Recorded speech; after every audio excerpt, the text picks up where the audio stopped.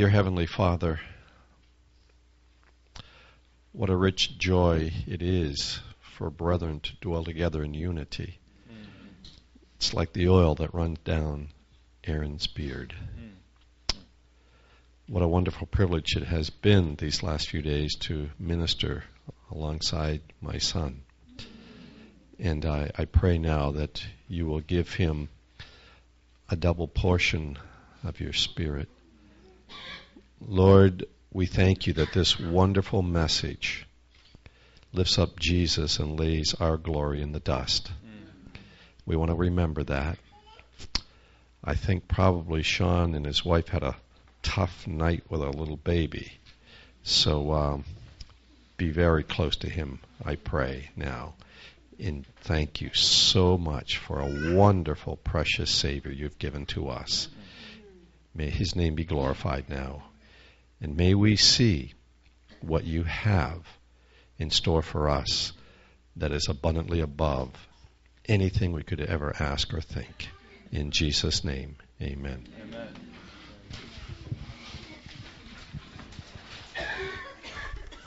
Wouldn't it be wonderful if you could add another verse to give me Jesus and change the last verse? Verse 4, give me rest. Well, I wasn't thinking that direction, but thank you for thinking for me, Cynthia. But it says, oh, when I come to die. Why is death inevitable, friends? Why is death No, I'm asking. It doesn't have to be inevitable, does it? It doesn't have to be inevitable. So instead of, oh, when I come to die, that's a good point. We have to die to self, don't we? But if I come to die, and then we add a next verse, oh, when Jesus comes again, or when he comes again, give me Jesus. On another note, it's always good to be the preacher because you can make people sing another song, can't you? We're going to flip over the page to the very next song, Nothing Between, because it speaks exactly to the message this morning. Nothing Between. Can we sing this again? Yeah, please. Please, please. Come on up, brother. Want to lead us in that? Page 47. 47. Nothing between my soul and the Savior. No hymn writer is absolutely inerrant in the way they write, because it just makes us realize that we're all feeble. Nothing could ever prevent God from giving us his favor, even if there's anything in between us. I'm so glad that he sheds his grace and his favor down upon us regardless of what we do. Amen? Amen. Amen. Some of the words in this chorus remind me of my son, because I'm sure every parent knows and has experienced this before. Your little child does something wrong, and what do? They run away. Right? That's what Adam and Eve did, wasn't it? And it said they hid from the presence of the Lord. In Hebrew, the word presence means face. It's the same thing. And, of course, the book of Isaiah says that our sins have hidden his face from us. So my little son, 2.5 years old almost, he'll do something wrong and you'll try to go finding him. And inevitably, when you go and you find him, he's there in the corner and he's doing this.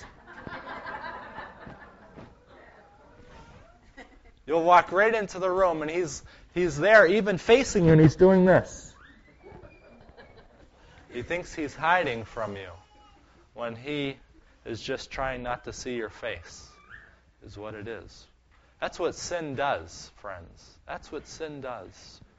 It hides God's face from us, not because he's trying to hide from us, but because we cannot stand to be in the presence of a holy and loving and merciful and gracious God without being, as Lorraine said last night, without being consumed by it. So God in his mercy does hide his face from us. At the same time that he's hiding his face from us in his mercy, we don't even want to look right into it. And so we have to put a veil over our faces so that we do not have to look into the face of that holy God. But God wants to make it so that there's nothing between our soul and our Savior's. This morning we want to look for a few minutes at that idea and how, by God's grace, that can happen. Let's pray together. Oh, Father in heaven, we are so grateful that you never, ever, ever stop shedding your favor upon us. We are told by your Son that you send the rain on the righteous and the unrighteous. You send your Son on the just and the unjust, the sinners and the saints. If you were to remove your favor from any one of us, even for 1 second, it would be lights out. So we are grateful that you shed your favor upon us, but we are also looking forward to the day, very soon, when there will literally be nothing between us and our Savior. We pray that you would continue to bring that to a completion in our lives. This is our prayer in Jesus' name. Amen. Yesterday, after the church service, I was standing in the back there, and my dear, precious wife, Camille, came in, and I noticed that she had tears in her eyes. She was obviously very stirred about something, and if I was correct, I was imagining it wasn't my sermon. It was something else that she had just found out. She was on Facebook yesterday morning, and she discovered some tragic news. There was a young lady, probably 35 or so years old, who I actually went to the seminary with, and was also at the same time that I was in the seminary, she was an assistant dean at the girls' dorm at Andrews, together with Camille, my wife. And this beautiful young woman, her name is Esperanza. She was just a wonderful girl. Well, after we graduated from seminary, she unfortunately came down with cancer. I don't remember what type of cancer it was, but praise the Lord, she was able to beat it, and it was in remission.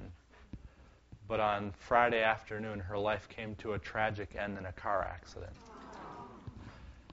And it's just heartbreaking to think of such a story. You know, as I've been reflecting upon that a little bit, and she was now one of the head deans in the girls' dorm there at Andrews, so the whole campus, no doubt, is being rocked by that. As I was thinking about that, I thought of this quotation that's actually the fourth one down in your handout. Anybody not have a handout that needs one? All right. Let's get a few more here. Yeah. Raise your hands nice and high. Anybody else? Okay.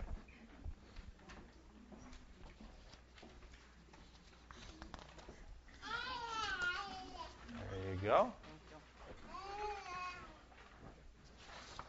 There you go. Anybody else? Okay. You finished the work, Cliff. Finish the work. Get her done. We have one more over here as well.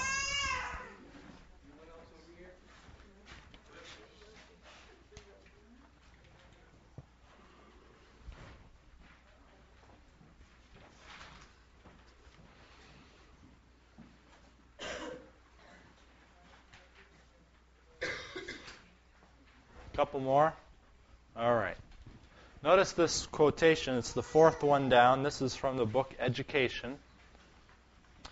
Notice what Ellen White says. She says, those who think of the result of hastening or hindering the gospel think of it in relation to themselves and to the world. She doesn't say some people think of it. Who think of it. She says those, meaning there doesn't seem to be qualification, as if she assumes all of us who think about this think about it in relation to themselves and to the world. I don't know how many times I've heard people say, and I think I've expressed the same sentiments, if only Jesus would come so that, I don't have to suffer from my illnesses anymore. If only Jesus would come so that this world of misery can be put behind us. But notice what she says. Few think of its relation to God. Wow. Few think of its relation to God. Few give thought to the suffering that sin has caused our Creator. All heaven suffered in Christ's agony, but that suffering did not begin or end with His manifestation in humanity. The cross is a revelation to our dull senses of the pain that from its very inception sin has brought to the heart of God. Every departure from the right, every deed of cruelty, every failure of humanity to reach His ideal, and I might add every car accident that claims a life, brings grief to Him. I think there's, in my mind, perhaps two things that I've been hoping that we could understand this weekend. One is how much God loves us, how much God cares about us. The second thing I hope that could be accomplished is for you and I to be able to sympathize with God a little better. For us to understand His heart and to recognize how His heart aches and how He longs to be comforted as an omni-relational God. Open your Bibles this morning to the book of Ephesians. We're going to look at Ephesians chapter 3. Ephesians chapter 3. As we bring this weekend to a grand ending, as we talk about at-one-ment. Notice what Paul says in Ephesians chapter 3, and we start in verse 1. For this reason, I, Paul, the prisoner of Christ Jesus, for you Gentiles, if indeed you have heard of the dispensation of the grace of God which was given to me for you. Mother, don't feel bad about taking her out if you need to.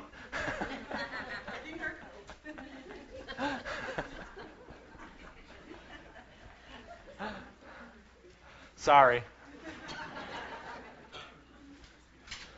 If indeed you have heard of the dispensation of the grace of God which was given to me for you, how that by the what? Revelation. Notice we talked in my very first talk about how Paul is actually an apocalyptic writer. This word revelation, again, is the same word in Greek, apocalypsis. How by revelation, in verse 3, how by revelation He made known to me the, what does it say? The mystery, as I have briefly written already, by which when you read, you may understand my knowledge in the mystery of Christ, which in other ages was not made known to the sons of men, as it has now been revealed by the Spirit to His holy apostles and prophets, that the Gentiles should be fellow heirs of the same body and partakers of His promise in Christ through the gospel, of which I became a minister according to the gift of the grace of God given to me by the effective working of His power. Verse 8, to me, who am less than the least of all the saints, this grace was given, that I should preach among the Gentiles the unsearchable riches of Christ, and to make all see what is the fellowship of this mystery, which from the beginning of the ages has been hidden in God, who created all things through Jesus Christ. Let's pause there for 1 second. Because what Paul is bringing out is that there has apparently been this mystery that has been hidden since the beginning of time. There is something that has been going on that has not been able to clearly be seen by this world's inhabitants.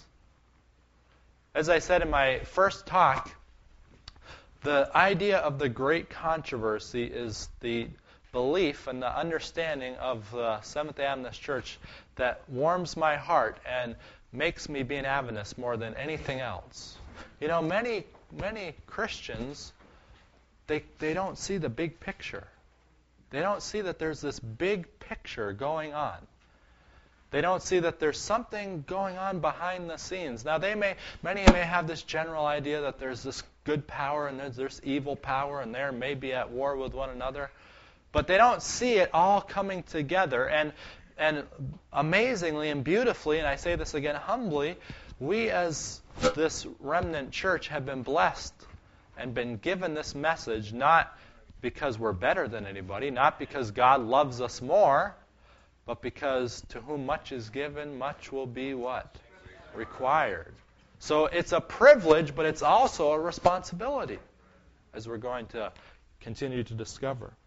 Verse 9 again, and to make all see what is the fellowship of this mystery which from the beginning of the ages has been hidden in God, who created all things through Jesus Christ, to the intent that now the manifold wisdom of God might be made known, what?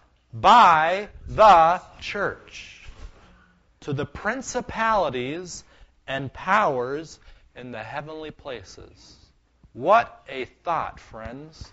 That God has had this mystery that He's kept hidden from the beginning of time. He's been revealing a little bit more, a little bit more, a little bit more, till at the very end He is trying to reveal that and trying to show His manifold wisdom by the church to the principalities and the powers in heavenly places. You know, the angels in heaven are looking on to see what will happen down here on earth. What will happen among God's people? You know, in Romans, Paul says that all creation awaits the revealing of the sons of God. They're waiting to see what can happen in the hearts of those who claim to be followers of Christ. The whole universe, in fact, is looking on.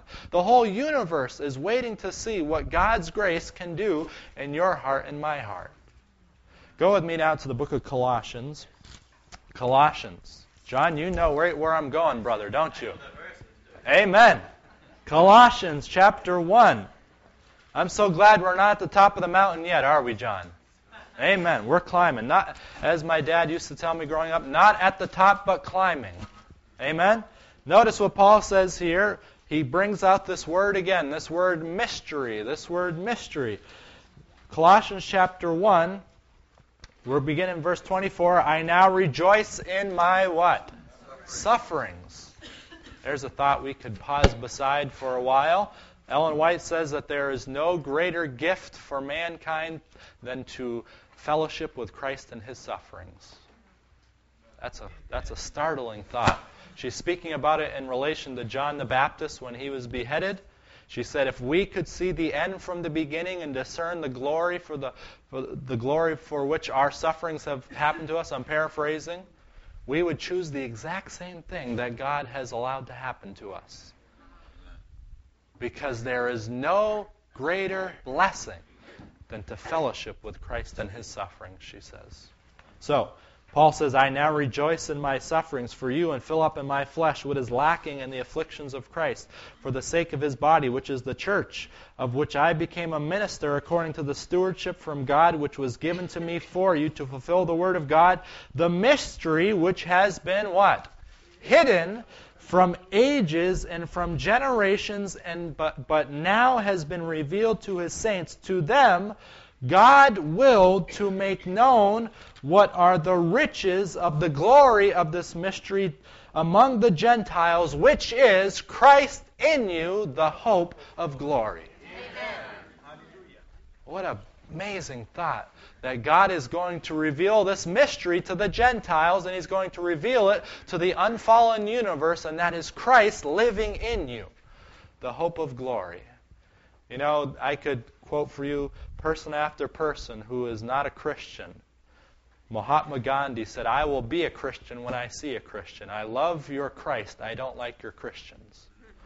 Your Christians are so much unlike your Christ. People are waiting to see what Christ's grace can do in our hearts and in our lives, and whether He truly is worth following. Amen. That is what Paul says. To them God willed to make known what are the riches of the glory of this mystery among the Gentiles, which is Christ in you, the hope of glory. Friends, is God's love and His grace powerful enough to compel us and to constrain us to allow nothing to be between us and our Savior? Is God's grace and His love powerful enough to constrain us to have nothing between us and the person sitting next to us? Notice this quotation. There's a whole lot of these that we're going to look at here this morning. But notice this quotation from the pen of Ellen White. The grace of Christ must mold the what? Entire being. And its triumph will not be complete. Isn't that an amazing thought that God's grace hasn't reached its triumph yet? And we think, well, God's grace is perfect. It's complete. It's full. But she says, no, it's not full. It hasn't triumphed yet. It will not be complete until the heavenly universe shall witness habitual tenderness of feeling, Christ-like love, and holy deeds in the deportment of the children of God. You know, I've actually sat in this room as I was a camper here, not a camper, a staff member, and we've had Sabbath school discussions, actually blind camp. I'm not trying to call out our visually impaired brothers and sisters, but it just comes to my mind. We've come here and we've talked about Sabbath school, and it's not the only place I've heard this sentiment expressed. But people have this idea that we can love somebody without liking them. Have you ever heard this idea? I can love this person, but I don't have to like them. What does Ellen White say here?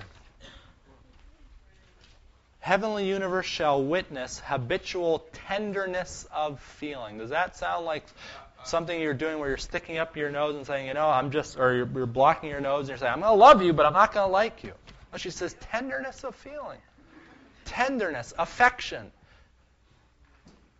Tenderness of feeling, Christ-like love, and holy deeds in the deportment of children. You know what God has given us? He's blessed us with, in order to accomplish this very work, He has given us the Day of Atonement. He has blessed us with the Day of Atonement. Let's go back to the book of Leviticus, because that's where we find a picture into this awesome day, which in another week is the 167th anniversary of 1844. Last weekend was the Jewish Day of Atonement, as they celebrated it yearly. But we know that the anniversary of when Christ went into the most holy place, 167 years ago, is coming up next Sabbath. Notice what Moses records in Leviticus chapter 16, and we read in verse 29, This shall be a statute forever for you. In the 7th month, on the 10th day of the month, you shall afflict your souls and do no work at all, whether a native of your own country or a stranger who dwells among you. For on that day the priest shall make atonement for you to cleanse you, that you may be clean from all your sins before the Lord. It is a Sabbath of solemn rest for you, and you shall afflict your souls. It is a statute forever. You know, the beautiful message, the beautiful picture of the Day of Atonement is a message that gives us cohesiveness to all sorts of doctrines that we have. Matter of fact, Ellen White says that the sanctuary is a complete system of truth. It brings all these seemingly divergent doctrines and brings them together to help us understand this great controversy and the plan of salvation. So in that sanctuary service, we see what Christ is trying to accomplish. And He is going about a work of atonement right now. Now, that word atonement, as if you saw the title of the talk, you can see that it's one of those words that, if you were to break it down, it literally means what it says in English. And that is at-one-ment. This is what God is trying to accomplish. This is what He's trying to do in our hearts and in our lives and in our church and in our families and all across the world. He is trying to accomplish at-one-ment. He is trying to accomplish an experience for us where we are at one with Him and we are at one with one another. John 17, that they might be one as, Father, you and I are one. That's what He's trying to do in our lives and in our hearts, so that God's thoughts are our thoughts, His ways are our ways, His grace is our grace, His faith is our faith.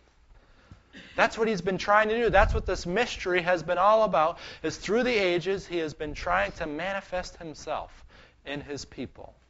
Now, the Hebrew word for atonement, it's not the exact same idea, but you no doubt know the Hebrew word. It's Kippur, Yom Kippur, the Day of Atonement. That word in Hebrew, the original meaning was to remove, to cleanse, to purge, or to take away. Isn't that what needs to happen in order for two people to become one? They have to have the wall taken away between the two of them. If you're like me, you've noticed that there have been times in your life where if there's a little bit of tension between you and another person, you sense it. You know? Maybe you got mad at somebody, you got mad at your spouse, whatever. And you notice that there's a little bit of uneasiness around that person. It's like there's a giant gorilla in the room when you're around them. You just know, even when you've supposedly kissed and made up, you've supposedly forgive and forget, there's still this little tension because trust and confidence has been violated. You know, that's the same way with God. That's why we put, like Camden, our hands on our faces. Because we don't want to see God when we know that we have gone against Him. And He says, right now, I'm trying to remove those hands from your faces. I'm trying to purge what's standing between you and me so that we can have complete and full fellowship. You know, there are many Christians, most Christians, believe that the atonement finished at the cross. You can see, just based upon the word at-one-ment, the silliness of that idea. Because at the cross, Christ finished His work of atonement. He finished it at the cross, and then He went into the most holy place, I should say. He finished the sacrifice for the atonement. But then He started working on our behalf. He started working over time, kept on going, trying to finish that work and bring it to completion where He and us can be completely one. You know, the Day of Atonement does not finish when Jesus comes again. You know that? The atonement will keep on going for the 1,000 years, won't it? As the whole universe finally becomes reconciled to the ways of God and says, you know what? He's right. He's right. He was love all along. He was full of faith all along. So this work of atonement did not finish at the cross. It's a continual process where God is trying to reconcile us fully to Himself and subsequently fully to one another. Notice the next quotation. Again, we have a lot of quotations to cover.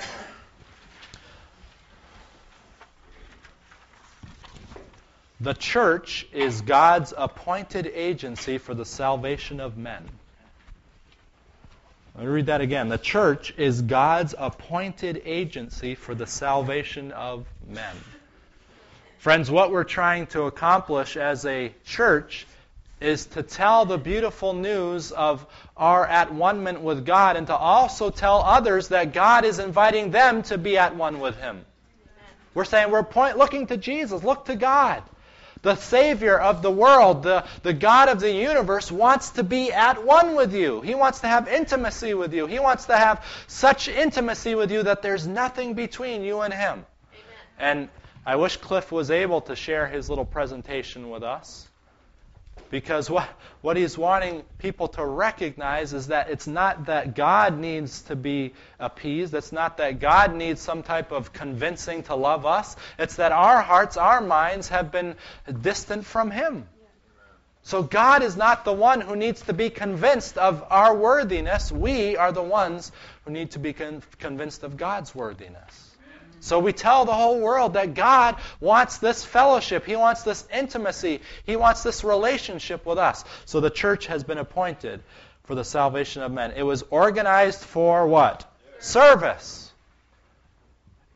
And its mission is to carry the gospel to the world. From the beginning, it has been God's plan that through His church shall be reflected to the world His fullness and His sufficiency. The members of the church, those whom he has called out of darkness into his marvelous light, are to show forth his glory. The church is the repository of the riches of the grace of Christ, and through the church will eventually be made manifest even to the principalities and powers in heavenly places, the final and full display of the love of God. I don't want to put down any other work that we do, but she doesn't say through the church will be displayed the final and full revelation of the health message.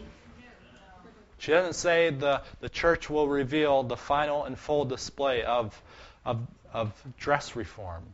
Now, please don't misunderstand me, because these things have their place and they are important. They are very important. But they are only important insofar as they make us more loving.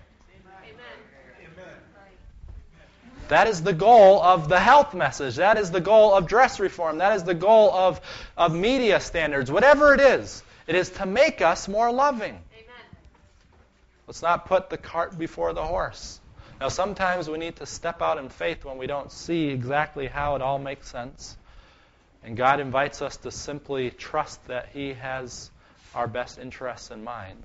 But these messages, these facets of this whole plan are for the purpose of making us more loving. And we can find some very, very well-meaning brothers and sisters who eat right, dress right, you name it. But they're the most miserable people in the world. What does it say? The final and full display of the love of God. Notice this quotation now from E.J. Wagner. This is from January 9, 1896. God is now accused by Satan of injustice and indifference, and even of cruelty. Thousands have echoed the charge, but the judgment will declare the righteousness of God. His character, as well as that of man, is on what? Trial.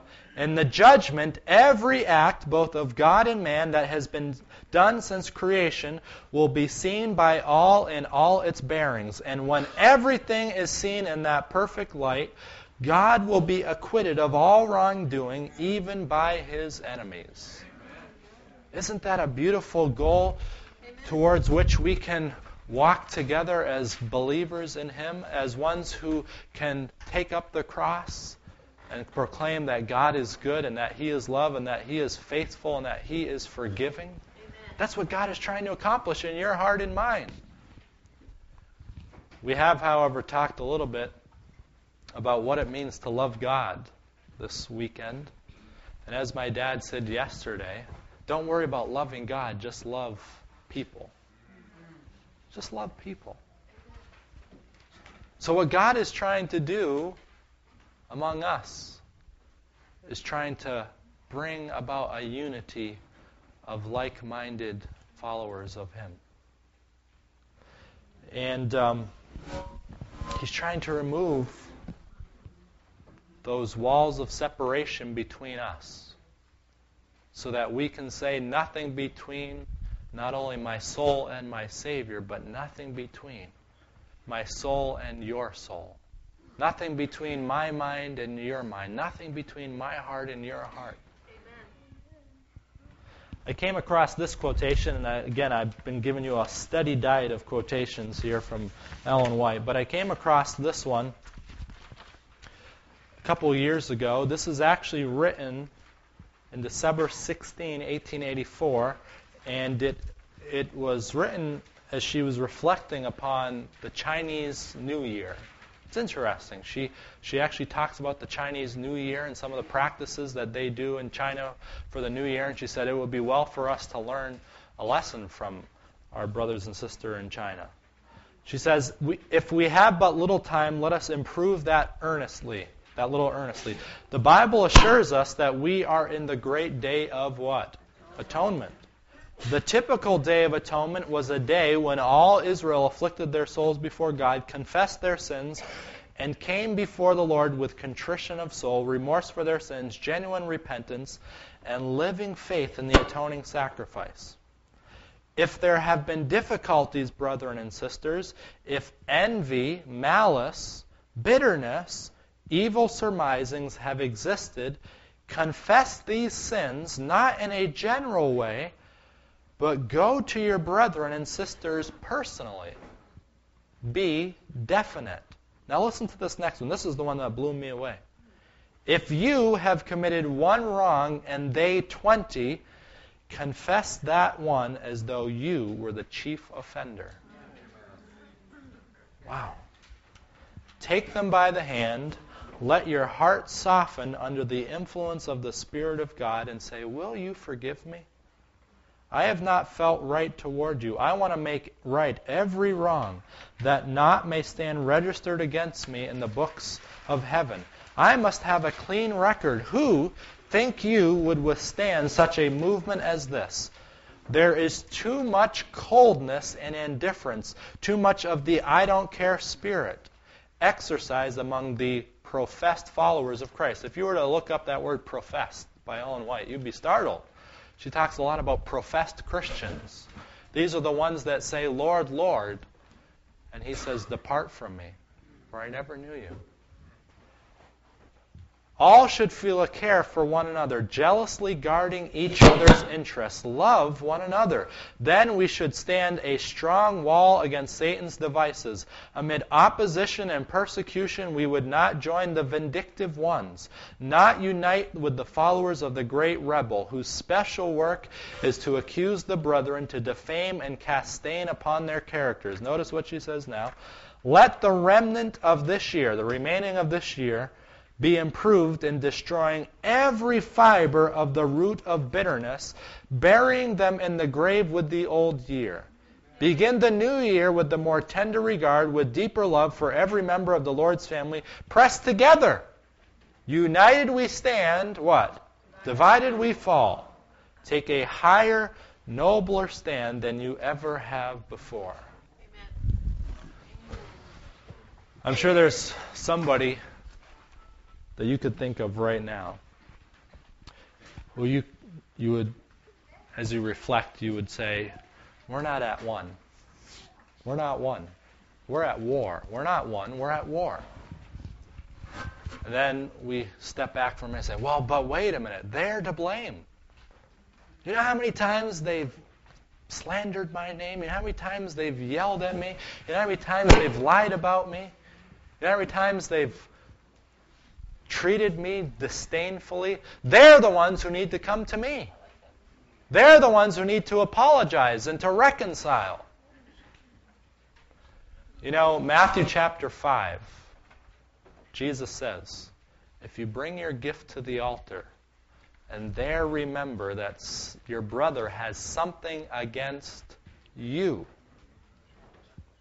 leave your gift at the altar, go and be reconciled with him first. It doesn't say if you there remember that you have something against your brother. It says if you remember that your brother has something against you. I weep at the thought of how I've sat at the end of a table of church members, and I've just lovingly presented this verse to them. And the individuals have just sat there with their arms folded and said, I didn't do anything wrong. They have to come to me. They're the ones who have done something against me. And I said, what does it say here? And this verse doesn't apply to me. This verse does not apply to me. I don't see how it applies to me.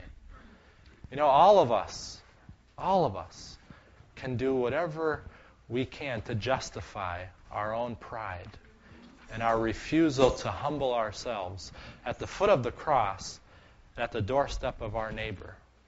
All of us. But Jesus wants us to be one. He wants us to be unified, because in so doing it shows to the universe and to the world around us, to the Gentiles, that God is worth following and He makes a difference. The Day of Atonement is able to accomplish this unity of heart and spirit among us. And it helps us when we understand that corporate concept, doesn't it?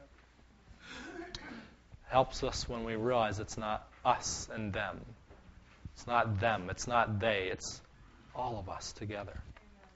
Go with me, of course, to Revelation chapter 10.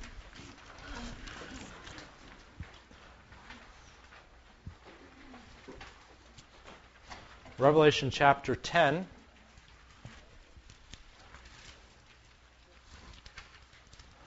This is the culmination of this mystery that we have been reading about. Revelation chapter 10 and verse 5, the angel whom I saw standing on the sea and on the land raised up his hand to heaven and swore by him who lives forever and ever, who created heaven and the things that are in it, the earth and the things that are in it, and the sea and the things that are in it, that there should be delay no what? Longer. Amen. Isn't that a beautiful, beautiful, beautiful moment when it's declared that there should be no more delay?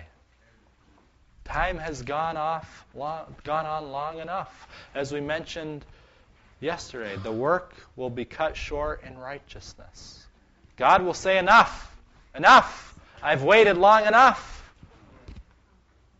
Verse 7, but in the days of the sounding of the seventh angel, when he is about to sound, the mystery of God would be what? Finished. As he declared to his servants, the prophets.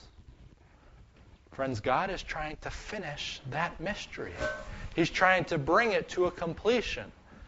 He's trying to reveal it through us, which is Christ in us, the hope of glory. Christ in us, the hope of glory.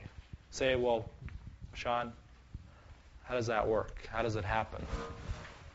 Do I make up my mind? Do I try harder? We know the answer. It's all about the Spirit of God writing God's character upon our hearts. It's all about Him grabbing hold of us and us daily and moment by moment surrendering and dying to self and say, Lord, I can't do this. I consent for you to do the work. Our brother, Pastor Solomon, prayed that prayer. I don't know if you realized it was an Ellen White prayer, but yesterday at the end of the church service, that wonderful, wonderful thought from her, no outward observances can take the place of simple faith and entire renunciation of what? Self. But no man can empty himself of self. Can't do it. So if you thought you would go home and start trying today to empty yourself of self, I have some good news and bad news for you. Well, I have bad news and good news for you, actually. The bad news is you can't do it. The good news is you can't do it. But no man can empty himself of self. We can only consent for Christ to do the work.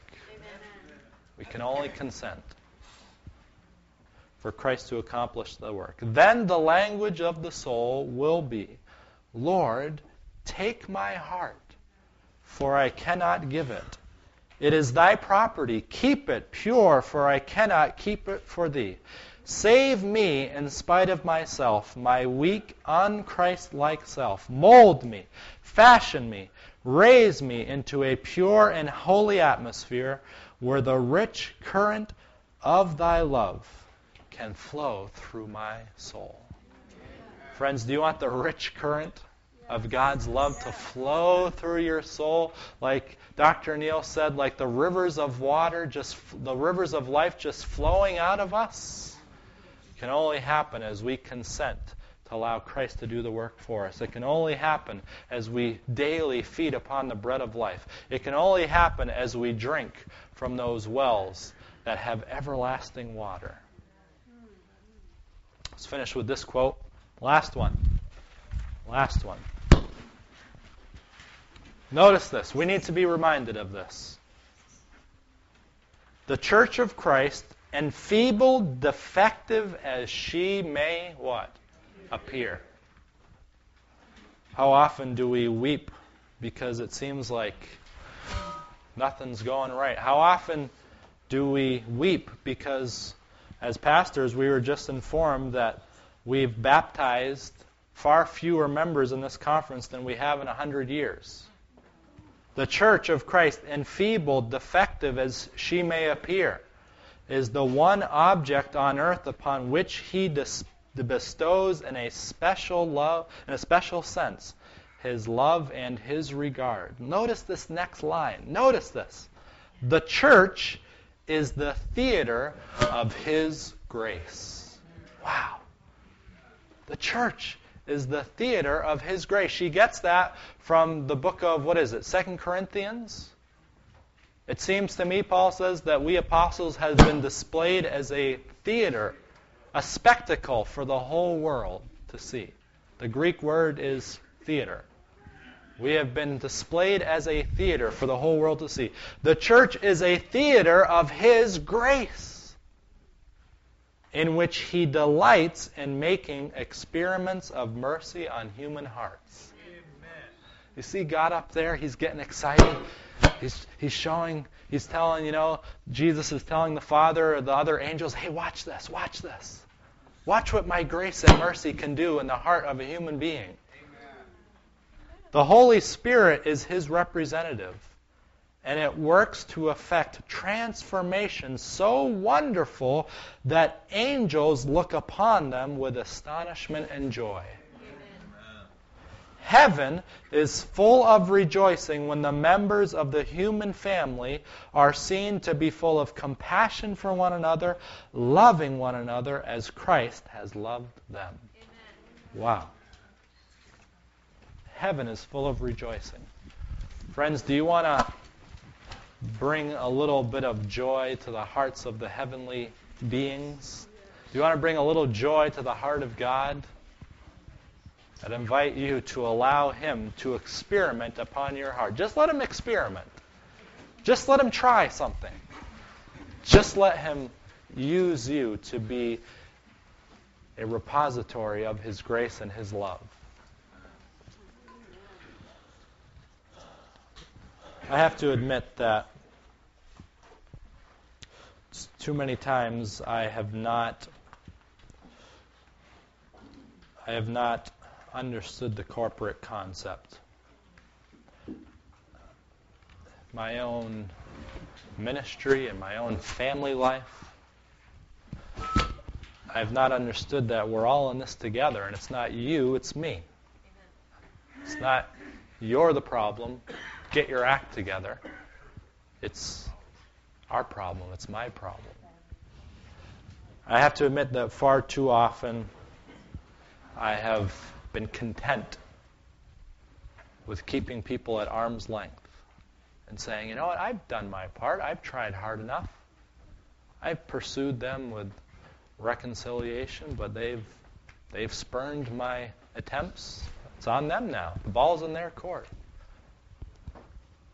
I've often asked the question, how empty do you think our churches would be if we followed Matthew 5 literally, and we said, I'm not going to show up until I can reconcile with that brother, that sister. That's what Jesus says. Leave your gift at the altar until and go be reconciled to your brother. Does that mean we make one attempt, we make two attempts? Now, we can't force the heart of somebody else. Don't get me wrong. But what would happen if we said, you know what? Unity and oneness are the most important thing that God could bless us with as a people. Because it shows His grace. And it shows that even though we come from different walks of life, even though we have different ideas, and when we talk about unity, it doesn't mean that we all have to agree on every single thing. It just means that I don't have any ill feelings towards you. I have no bitterness towards you. I am not holding your sins against you, because God knows if our sins were held against us, what would happen? Dead. So if God has given us such a blessed and unmerited gift, how could we not extend that same gift to other people? So what would it look like if we said, Lord, on your Day of Atonement, we want to stop thinking about ourselves. Start thinking about you and other people. That's what God's waiting to accomplish in my heart. And He's trying to remove the distractions, not because He wants to remove distractions for its own sake, but because He wants to make me more loving. You know, I've been struggling recently a little bit. I've been reflecting upon it. There's individuals in my life who I would say are a little more lax in their personal behavior. You know, it's nothing big. It's not like they're axe murderers and I'm this saint. But I'm just saying, you know, little things like what you listen to, what you watch on TV, so forth. And I've looked at these individuals and I said, you know, could I honestly say that because I avoid these particular things and they participate in them, has that made me a more loving person? Has that made me a more loving person? And I've been able to come to the place of feeling comfortable because I know that I'm not supposed to compare myself to other people. And, you know, maybe the other individual could be 1,000 times less loving or 1,000 times more loving in their own experience if they gave those other things up. I don't know. But the point I'm making is Christ making us more loving? Or are we so focused on the avoidance of bad and the doing of good that we miss the forest for the trees? And the fact that He's trying to finish this mystery in our hearts. I think it would be appropriate at this time to spend some precious moments in prayer. And I don't know how we should proceed with it, other than to invite all of us to maybe spend a minute or two just praying silently.